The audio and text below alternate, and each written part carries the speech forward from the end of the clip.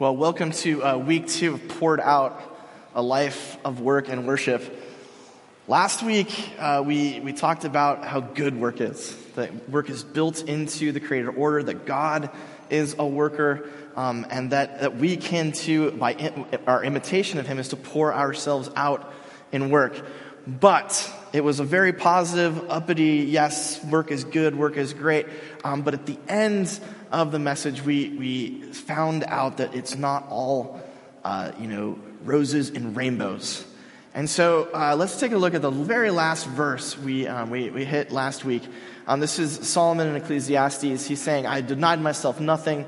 I refused my heart no pleasure. And I took delight in my labor. Labor was good. This was a great reward for all my work, to see all the amazing things that I had done. But wait, when I surveyed all that my hands had done and what I had toiled to achieve, everything was hevel, meaningless. The Hebrew there is like, pah. It was a chasing after the wind. Nothing was gained under the sun. The idea is that no matter what we do, eventually it's gone. Eventually it's gone, like the aquamarine pews that we used to have right here. No matter how good your pews might be, at a certain point they're going to be gone. We're going to find out that it actually gets even worse. Work, we're going to pour ourselves out into it, but it's not as cheery and hopeful as we might have thought. And so let's look at today's text, and what we're going to try to do is we're going to try to be honest in our theology of work. What is work? What's it like? But then ultimately we're going to try and build back and say, even though this is a reality about work, there is hope. And here's how we can push back against the curse. So let's look at Genesis 3 together. Set it up for you if you're not familiar. This is right after Adam and Eve have eaten the apricot or the apple or whatever it is, and they followed the advice of the serpent, who was sort of channeling the enemy's desire. And so as a result, they're going to be expelled from Eden. And I want to be really careful about how we think about this text, because typically we think that God's going after human beings and really making things hard for them and bad for them. But that's not exactly what's happening. So let's read it together, and then we're going to be very careful about how we see it, and we're going to understand why work sucks. All right, so the woman, he said, I will make your pains in childbearing very severe. With painful labor you will give birth to children. Your desire will be for your husband, and he will rule over you. To Adam he said, because you listened to your wife and ate fruit from the tree about which I commanded you shouldn't eat from it, cursed is the ground because of you. Through painful toil you will eat food from it all the days of your life. He goes on. It will produce thorns and thistles for you, and you will eat the plants of the field. By the sweat of your brow you will eat your food until you return to the ground. Since from it you were taken, you are dust, and to dust you will return. This is obviously very bad news, okay? But I don't want it to be, I want you to understand exactly how bad it is and how bad it's not, okay? So the first thing we need to recognize is that God's actually not doing a whole lot of stuff to us. In fact, you'll notice God doesn't curse Eve, doesn't curse Adam. The only cursing that goes around is to the snake and to the ground. Okay? And more than that, it's not as though there's a certain amount of God's expelling people from paradise, and here are the realities of life when you are no longer a part of the garden, the place that I made for you. It's not so much God's doing stuff to people, it's us having to come to grips, the reality of what happens when we stray outside of the place he made for us, and what that implies for us. So let's take a look at the text a little closer. I will make your pains in childbearing very severe. With painful labor you will give birth to children. That word for pain there, that's not the usual word for pain. It doesn't mean physical pain. Throughout the Bible, it usually means something like emotional distress, sorrow, fear. So in fact, the King James actually does a better job translating this. The King James says, I will make you sorrowful in childbearing. Exceedingly sorrowful. With sorrow and emotional distress, you will give birth to children. The reason that's important to note is that has anyone here witnessed a birth? pretty rough. And I don't think there's anything that, okay, so Kira gave 9 pounds, is that right? 7 what? 712, I don't know what that means. 7 pounds, 12 ounces. How many ounces are in a pound? Makes more sense. 7 pounds, 12 ounces. That's a good sized little man there. And he had to travel through a very small tunnel to come to us. Okay? So that was always going to hurt. All right? There's no universe in which that wasn't going to hurt. What God's saying, though, is he's saying, now that you've forfeited access to my paradise, the place where I am there to comfort you and be with you and walk with you, guess what? Now you are going to experience something even beyond the physical pain of birth. You're going to experience the distress, the fear, the emotional sorrow that comes with knowing that this could kill you.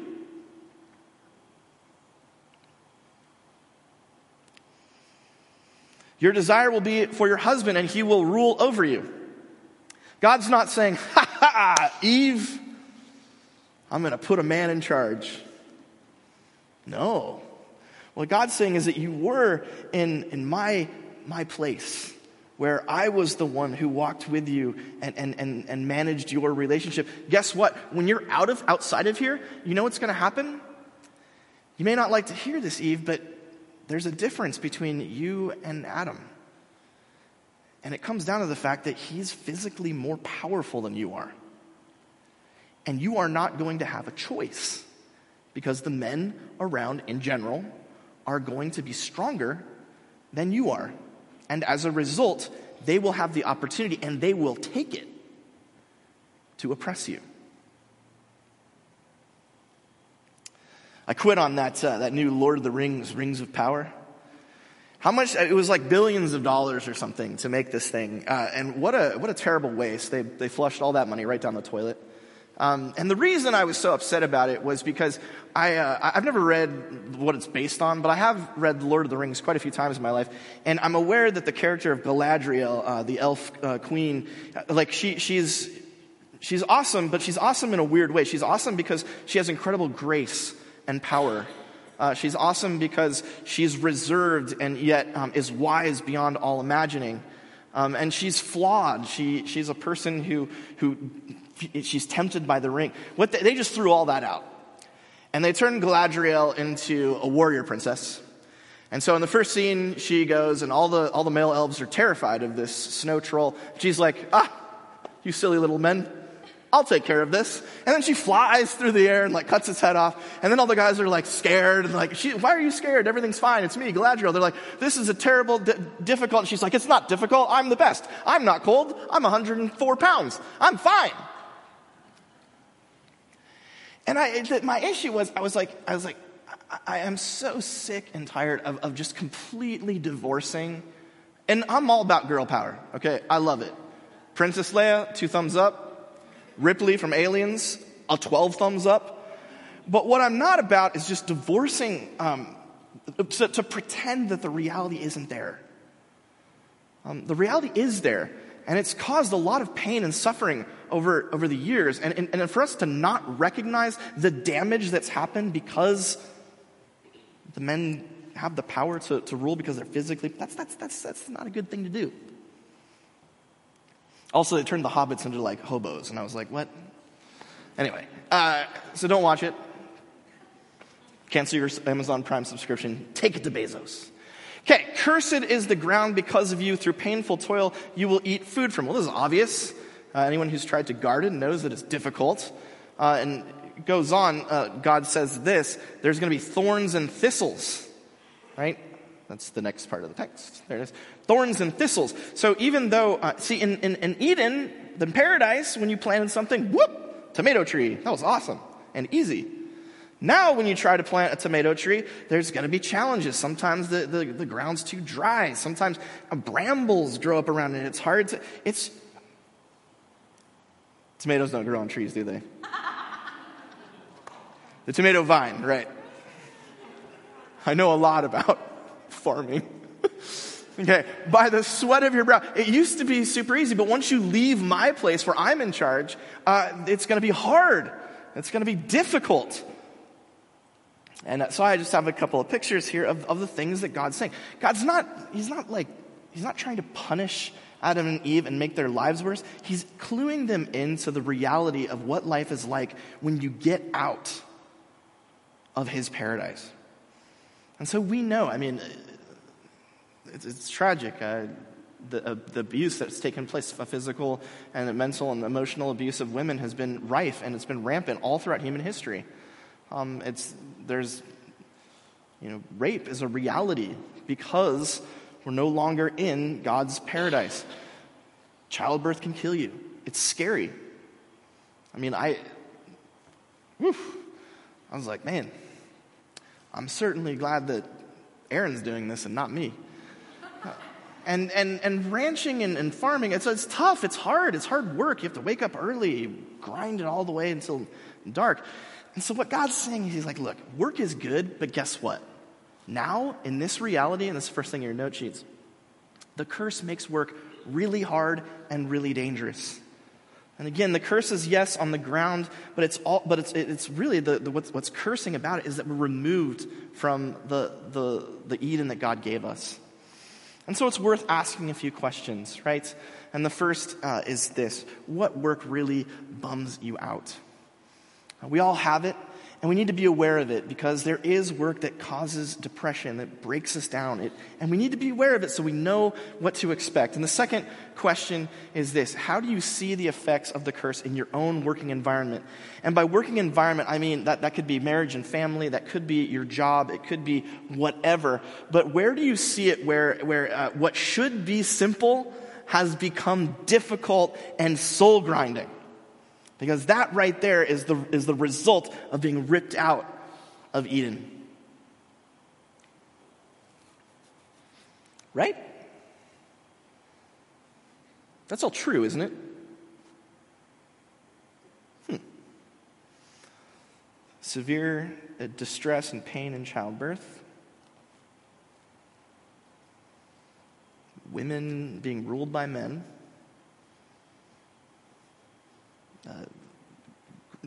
Ground that doesn't produce the way we necessarily want it. Thorns and thistles coming out of the ground. The sweat of my brow is how I will make my living, and that's how I'll eat. Is that true?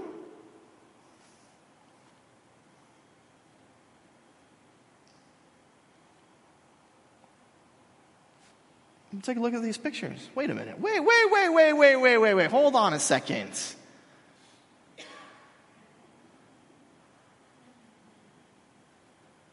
There's a saying that the gun nuts love. It's God made male and female. Samuel Colt made them equal. Inventor of the handgun. That's a 9-year-old girl. She obviously lives not in a city. And there's this great viral video where she's like dual wielding. She's the gun on the left goes out. She just tosses it away, finishes off the gun on the right. And the tweet from her dad was, "One thing I can tell you: say what you want, but no man will ever disrespect her." Right? Like some dude is like, "Oh, I'm big and strong." She's like, "Are you strong enough to withstand the 9mm?" Nope. Childbirth, it's still pretty wild, but, have you heard of epidurals? It's pretty wild. That's really wild, right? I watched, in Erin's first delivery, the epidural came late, and so it was just awful. And at one point, instead of crying, I just started laughing, because I was like, God, this is ridiculous that you would do this to anybody. But then in the next two, we got the epidural, and wow, that was great. I'm in trouble. It wasn't great, but it was a lot better. Come on, I'm trying to make a point. Just go with it. What's that? Next picture. Move. Remember, I'm a feminist too. I'm just saying that we have made some progress there if we want it. And moreover, remember that the thing that God was really saying is the distress, the fear, the emotional, there is that, but we've lessened it here in the 21st century in the West in hospitals. The combines. Does anyone really collect wheat with their hands anymore? Nope, not here. In fact, the combines now, you don't even have to drive them anymore because they put GPS in them. And so you go one time through the fields, it memorizes where the field is, and so all you have to do is press play, and your machine goes and harvests all the wheat in your field. And let's be honest, I sweat a lot, but one thing I've never sweated doing was trying to get food. Colleen likes to have the office at about 72 degrees, sweltering for me. I would prefer 68. But even at 72, it's not that bad.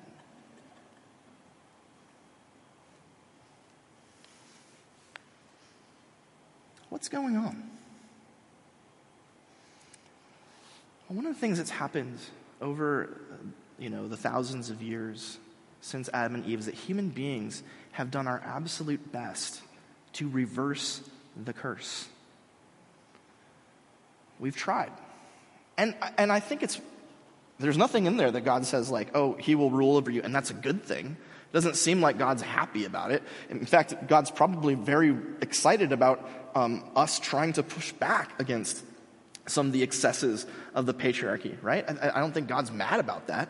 I don't think God is upset that we invented combines that can now harvest wheat without, getting our hands bloodied. I don't think God's upset that childbirth is much more beautiful and much less frightening than it used to be. I don't think God's mad that a lot of us can make a living by typing on computers.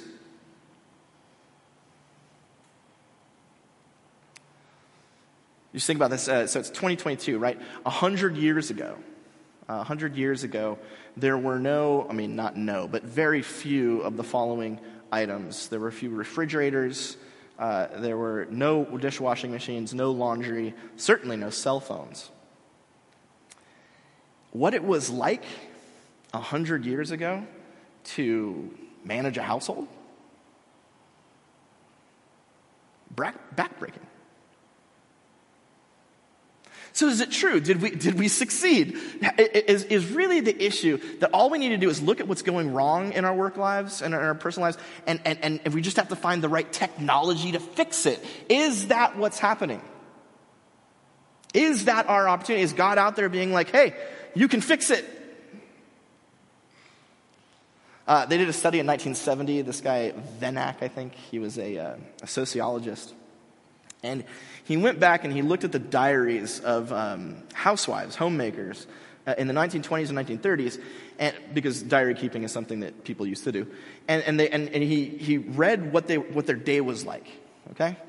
And he guessed, or he figured that based on what he read, that it took about 60 hours a week to keep the home in more or less good order, right?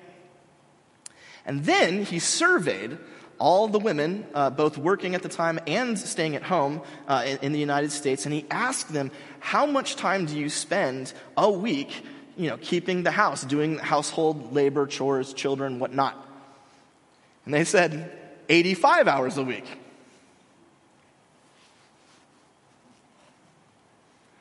Really?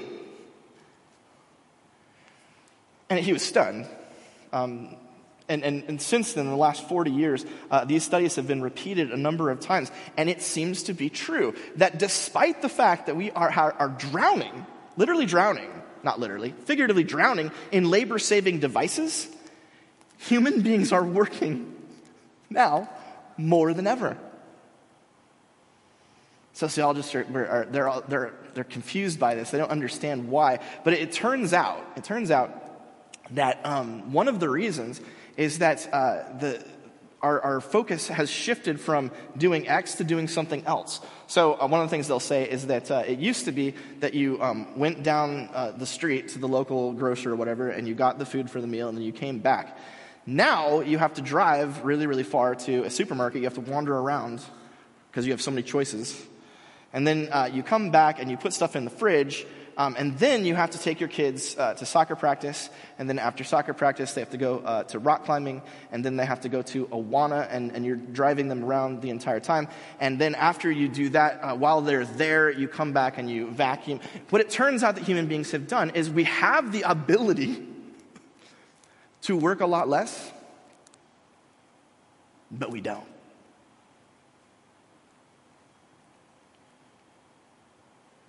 That in fact, the time-saving devices have made things worse. One thing to note, right? You know how many clothes people had, middle-class people, 100 years ago? Not many. So they didn't have as many to fold. How many pots and pans and plates and cups? I have 17 thermo flasks. And I'm always looking for another one. I was with men's prayer breakfast on Thursdays. You should come. It's, Scott Roberts hosted. We were talking a little bit about some of these issues, and I remember Lou was talking about how when he started out on the police force for the Orange County Sheriff, what he could do is he would go on patrol, and no one could bother him. If they wanted to get a hold of him, they had to wait until he got back, and a person called a secretary would give him a message. And now, every single person here is accessible 24/7.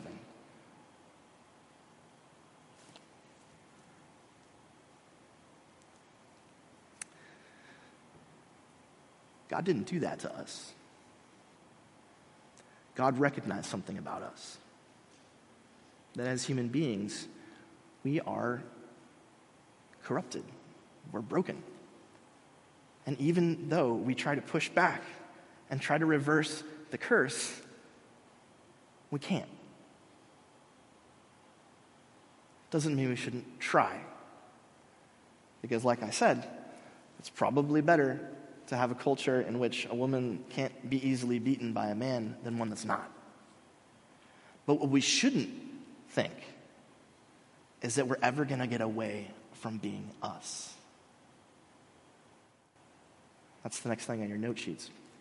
Despite our best efforts, we can never fully reverse the curse. But that doesn't mean we can't try. Which brings up a couple of questions. The first is, how do you do it in your own life? What is it that you're doing or have done in the past to try to make the effects of curse, the toilsomeness and the weariness that comes with work and labor, and you've tried to get away from it, to push back on it? I'm a big fan of the air fryer. It used to take 20 minutes to make chicken nuggets for my children. It now takes 10. Number two, are you putting your faith in the science and the technology? If they just create the next new thing, I'll finally be... Because it's not going to happen. Even if they fix the problem that you have now, you are going to create another one.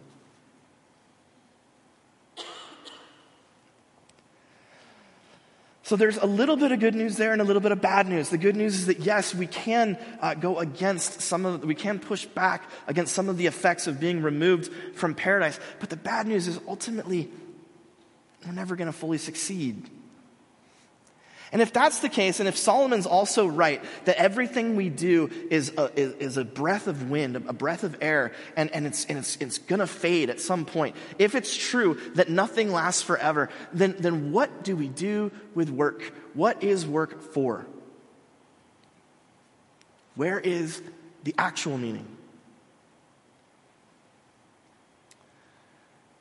The very end of the Bible, one of the last things that Jesus says to us in Revelation is about work. And he says this, "Look, I'm coming soon, and my reward is with me, and I will give to each person according to what they have done. I am the Alpha and the Omega, the first and the last, the beginning and the end." What Jesus is saying is that he's coming back and he's been watching. God has been watching us and seeing what we've done with the opportunities that we've had. And some of those opportunities are rough. Some people here, I know that the 9 to 5, the grind is horrible for you. But God is watching. And yes, it's true that whatever it is you're doing, for whatever paperwork you're pushing, that in the end, it doesn't really matter. God's still watching to see how you do it. God's still watching to see, what are my children doing? What is my son or daughter doing with this? And what God is looking for is that attitude of humility, of hard work, of staying with it, of keeping the faith, of hanging in. And when that happens, when that's your posture towards the various things that God set before you, the opportunities you've had, when that's your posture, what God says is you will be rewarded. This is not, by the way, about being saved, okay? This is only for Christians. Right? It's not like you're working, what you've done to show God that you deserve heaven. No, this is about the rewards of heaven. This is about what's going to happen in heaven that is special for every single one of us, for the work that we do. And then Jesus says this, and this is what's so important. I am the Alpha and the Omega, the first and the last, the beginning and the end. Alpha and Omega are the first and last letters of the Greek alphabet. And what Jesus is saying is he's saying, I am first, I am last. Everything that's happened in between is summed up in me. I'm part of all of it. And what that means, part of the implication is that when Jesus comes to the earth, when he comes to the world, when he's incarnated to live with us, he experiences and succeeds and fights through all of the various things that we battle with. And one of those is work. This is Aaron's favorite episode of The Chosen. That's that show. Sometimes I love it, sometimes I don't. But there's this one episode where Jesus is almost not in it at all. It's because he's out with the crowds and he's healing and he's blessing and praying. And then the disciples are just kind of sitting around talking about their lives and him. And at the end of the episode, Jesus comes back and he's gassed. He's exhausted. And that's actually, the scripture indicates that that's what happened. There were times when Jesus was just wiped out from doing what he was doing, from accomplishing his mission, his work, his healings, his exorcisms, his wanderings. All of those things took it out of him. And in Hebrews, it says that he did that. He went for that. Why? He despised the shame of the cross. Why? For the glory that was to come. And so what happened to Jesus is what's going to happen to us. When Jesus worked hard and was exhausted and tired and didn't know, when he went through that, it was all coming to a big circle, so that when he was raised and glorified and set at the right hand of the Father, he was imaging, being a figuration of what we will experience. So yes, I know, work sucks. But if you do it for him, you will be rewarded. That's the last thing on your note sheets. Jesus worked and was rewarded. You will be too. And so ask yourselves, who and what am I working for? Am I working so I can make that next car payment? Am I working for my boss? Am I working for myself? Because what God is calling us to do is to pour ourselves out in our work for him and for his kingdom. Let's pray.